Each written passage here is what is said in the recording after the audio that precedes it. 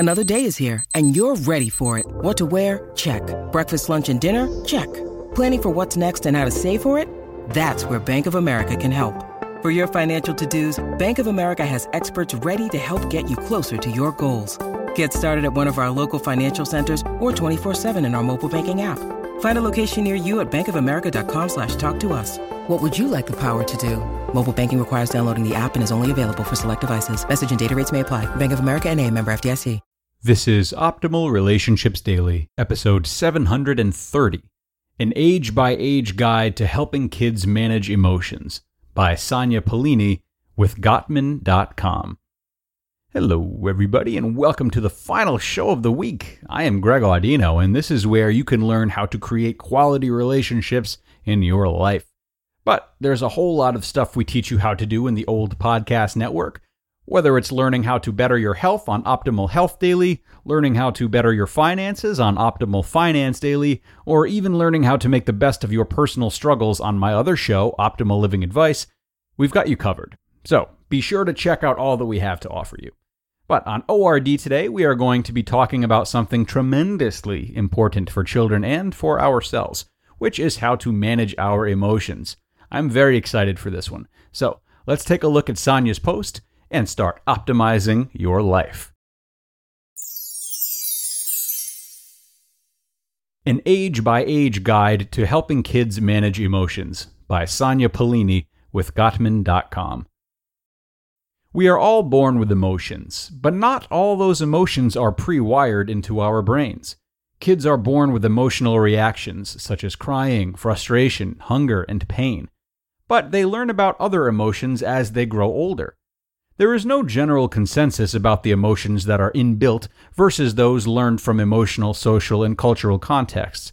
It is widely accepted, however, that the 8 primary inbuilt emotions are anger, sadness, fear, joy, interest, surprise, disgust, and shame. These are reflected in different variations. For instance, resentment and violence often stem from anger, and anxiety is often associated with fear. Secondary emotions are always linked to these 8 primary emotions and reflect our emotional reaction to specific feelings. These emotions are learned from our experiences. For example, a child who has been punished because of a meltdown might feel anxious the next time she gets angry. A child who has been ridiculed for expressing fear might feel shame the next time he gets scared.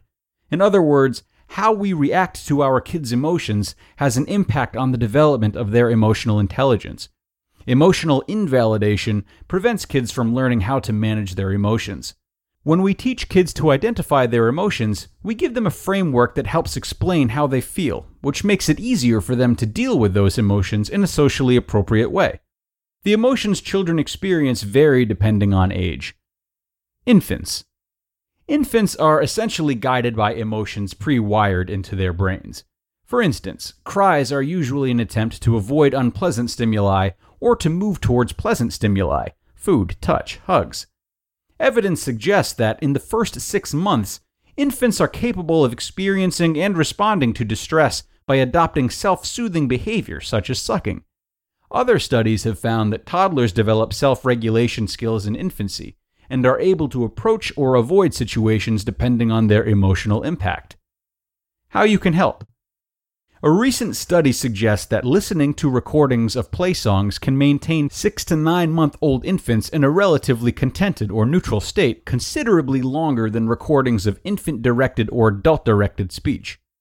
The study explains that multimodal singing is more effective than maternal speech for calming highly aroused 10-month-old infants. It also suggests that play songs, The Wheels on the Bus for instance, are more effective than lullabies at reducing stress. Toddlers. By the time they turn 1, infants gain an awareness that parents can help them regulate their emotions. As they grow out of the infancy stage, toddlers begin to understand that certain emotions are associated with certain situations. A number of studies suggest that fear is the most difficult emotion for toddlers. At this age, parents can begin using age-appropriate approaches to talk to kids about emotions and encourage them to name those emotions. By the time they turn 2, kids are able to adopt strategies to deal with difficult emotions. For instance, they are able to distance themselves from things that upset them. How you can help.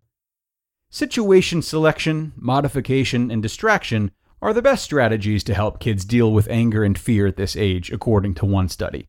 In other words, helping toddlers avoid distressing situations or distracting them from those situations is one of the most effective emotion regulation strategies.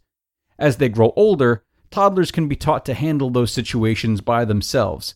Indeed, they are capable of understanding different emotions and of learning different self-regulation methods that can help them deal with difficult situations. Providing toddlers with an appropriate framework can help them learn how to manage those emotions by themselves. Naming emotions also helps toddlers learn that emotions are normal. Everyday opportunities provide occasions to talk to kids about emotions. He sure looks angry. Why do you think he looks so sad? Toddlers also learn about managing their emotions by watching us. Childhood. Kids experience many emotions during the childhood years. Many secondary emotions come into play at this age as a child's emotions are either validated or invalidated, influencing future emotional reactions.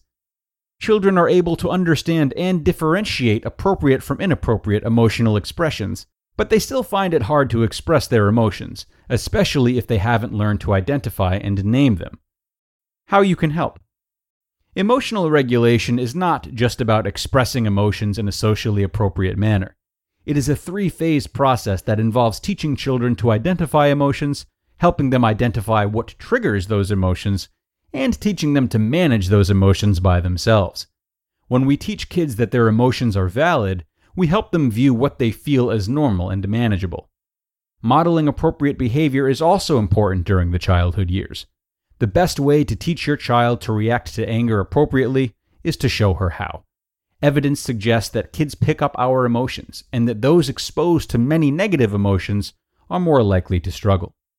Ultimately, helping kids manage their emotions begins by validating those emotions and providing an environment in which they feel safe to express them. As several studies have shown, kids who feel safe are more likely to develop and use appropriate emotion regulation skills to deal with difficult feelings.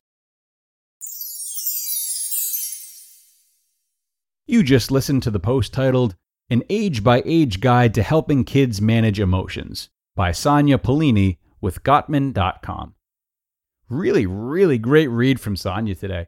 As we experience children more, we often feel we get a bit better at understanding where they're at developmentally and talking to them accordingly, but that is different than understanding what we can do to help them and actually aid their development.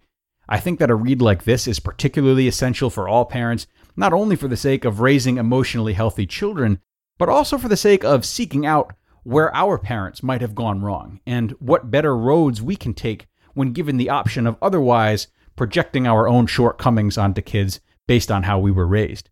It's complex stuff, but this read was structured really simply and really efficiently. So thank you to Sanya. Thanks a million. That was a great read. And with that, we are going to wrap up today's episode, my friends. Thank you so much for being here all week. Have a great summer weekend, and I will look forward to seeing you right back here on Monday, where your optimal life awaits.